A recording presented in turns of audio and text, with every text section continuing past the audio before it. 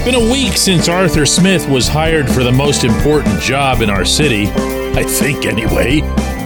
And I gotta tell you, I'm starting to feel a little bit of warm and fuzzy. It took a while, but it's getting there. Good morning to you. Good Tuesday morning. I'm Dejan Kovacevic of DK Pittsburgh Sports. This is Daily Shot of Steelers. It comes your way bright and early every weekday if you're into hockey and or baseball. I also offer daily shots on the other two teams in town that I cover, the Penguins and the Pirates. I hope you'll check those out as well. Smith's hire got at least a nod out of me at the time that it happened. And for those of you who missed that episode, my stance, generally put, was that I loved the idea, the concept of laying a foundation for a running offense that can be passed along from team to team, from back to back, from O-line to O-line. That's where the Steelers have needed to be all along, even when the NFL went completely pass happy. And that's absolutely where they need to be now, in the obvious primes of both Najee Harris and Jaylen Warren. So the principle was in place, and I applauded that much and stopped there and left it with, I'm going to do some more work. I'm going to dig in, do some research statistically, historically, anecdotally, find out what kind of a person this is, let alone what kind of a coach. What went wrong in Atlanta? How much does it matter that it went wrong for him as a head coach? And what I'm left with after all that is this. You like to have someone in your coordinator role who can peek out there. And that's peek as in P-E-A-K, not peek like peeking from behind a bush. I have no issue with that. Everybody wants to talk about coaching trees. Coaching tree, coaching tree, coaching tree. Mike Tomlin doesn't have a coaching tree. As if a coaching tree is an objective unto itself. I don't have a problem with not having a coaching tree. If you find yourself someone whose personality, whose skill set is more in tune with being a coordinator than a head coach, awesome. What's the crime in that? Ideally, that person is good at being a coordinator.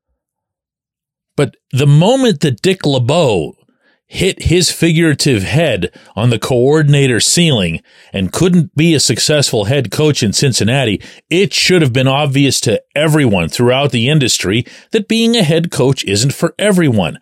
They are, coordinator and head coach, two very different jobs.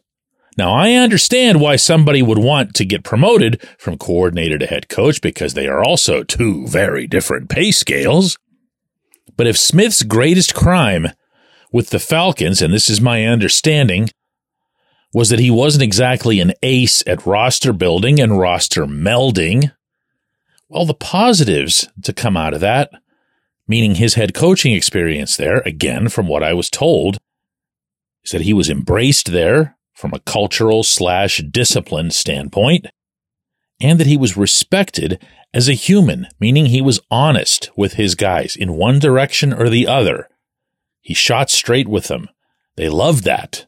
They, the players, the Atlanta players, were not thrilled to see him go, as often is the case when someone gets fired. So he goes there, he gets 3 years at the gig, he learns his lessons. Maybe someday he'll apply those lessons and get another head coaching job somewhere. Maybe he won't. Maybe this job, this role is what he's meant to do.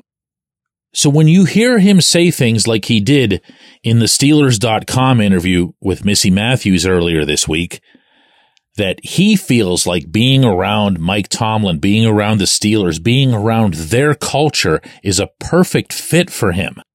Sure, some of that can be from a PR perspective. Dude just signed himself a nice contract here, landed on his feet right after losing his job. That's got to be a nice feeling. but it didn't come across as insincere, and neither did any of his 7+ minute interview with the team. I sure wish that the Steelers would make him available for a general press conference, but that's not the way they do things, so it's not going to happen now, probably until, OTAs or minicamp or the draft, who knows. But that's all we have, and that alone made an impression on me, a positive impression. He didn't smile a whole heck of a lot in the interview, and he wasn't known for that in Atlanta either, but that doesn't mean he can't have fun, and doesn't mean he doesn't have fun with his players. It did strike me that he's a super serious sort. He's the kind of guy, I'm going to put this in my own language for you, he's the kind of guy that I could see walking around South Water Street. I could picture Arthur Smith walking across the fields, walking through the Steelers locker room, through the cafeteria, as if he'd been there his whole life. He just kind of has that look/demeanor about him. Now, add that up and throw in 10,000 other things, and they don't equal the importance of his performance, of course. But the more I studied about his background schematically, I saw someone who is not satisfied to just blindly pound the football because he's deluded and thinks that it's still 1974. I saw someone, and heard him speak about this as well, who wants to exert the offense's physical will. Remember the stuff Andy Weidel was talking about last summer that it had everybody so stoked? He wants the offense to punish people for the purpose of breaking the big ones. He wants to Derrick Henry you for the purpose of A.J. Browning you, to put it another way. So again, not that you want to have everything be about the coming season, but, that is kind of what we just saw happen with this offense over the final 4 weeks of the 2024 season after Mason Rudolph took over at quarterback. That's a life that I can live. That's an offense that I'm comfortable with. And by all appearances, and that's all they are right now, that's a coordinator I can get used to. When we come back, J1Q. This segment of Daily Shot is brought to you by our good friends at Mike's Beer Bar. They're located on Federal Street, directly across from PNC Park. Mike has more than 500 beers on tap, including from more than 50 local breweries. Stop in and say hello. Tell Mike we sent you. Mike's Beer Bar. Exciting news from Live Casino Pittsburgh's Poker Room. Join them this month for an $8,000 cash drawing on January 21st at noon. Don't miss the Westmoreland 300 Multi-Flight Poker Tournament starting January 23rd with a $25,000 guarantee prize pool. Seize your chance in the daily high hand hustle promotion. The first 10 high hands win up to $200 with a second round from 6 to 10 p.m. More action, more winnings, only at Live Casino Pittsburgh's Poker Room. Visit livecasino.pittsburgh.com for details. Also, be sure to follow Live Pittsburgh's Poker Room on X, at LivePokerWML, for promotion and tournament news.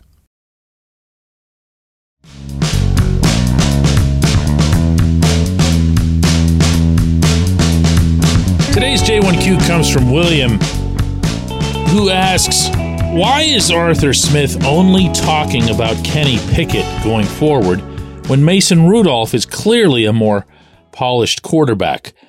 The interview that I referenced in the opening segment, the 7-minute session, the sit down with Missy Matthews, Smith was asked twice about quarterbacks. The first time that Matthews asked him, her question was simply about the quarterback position.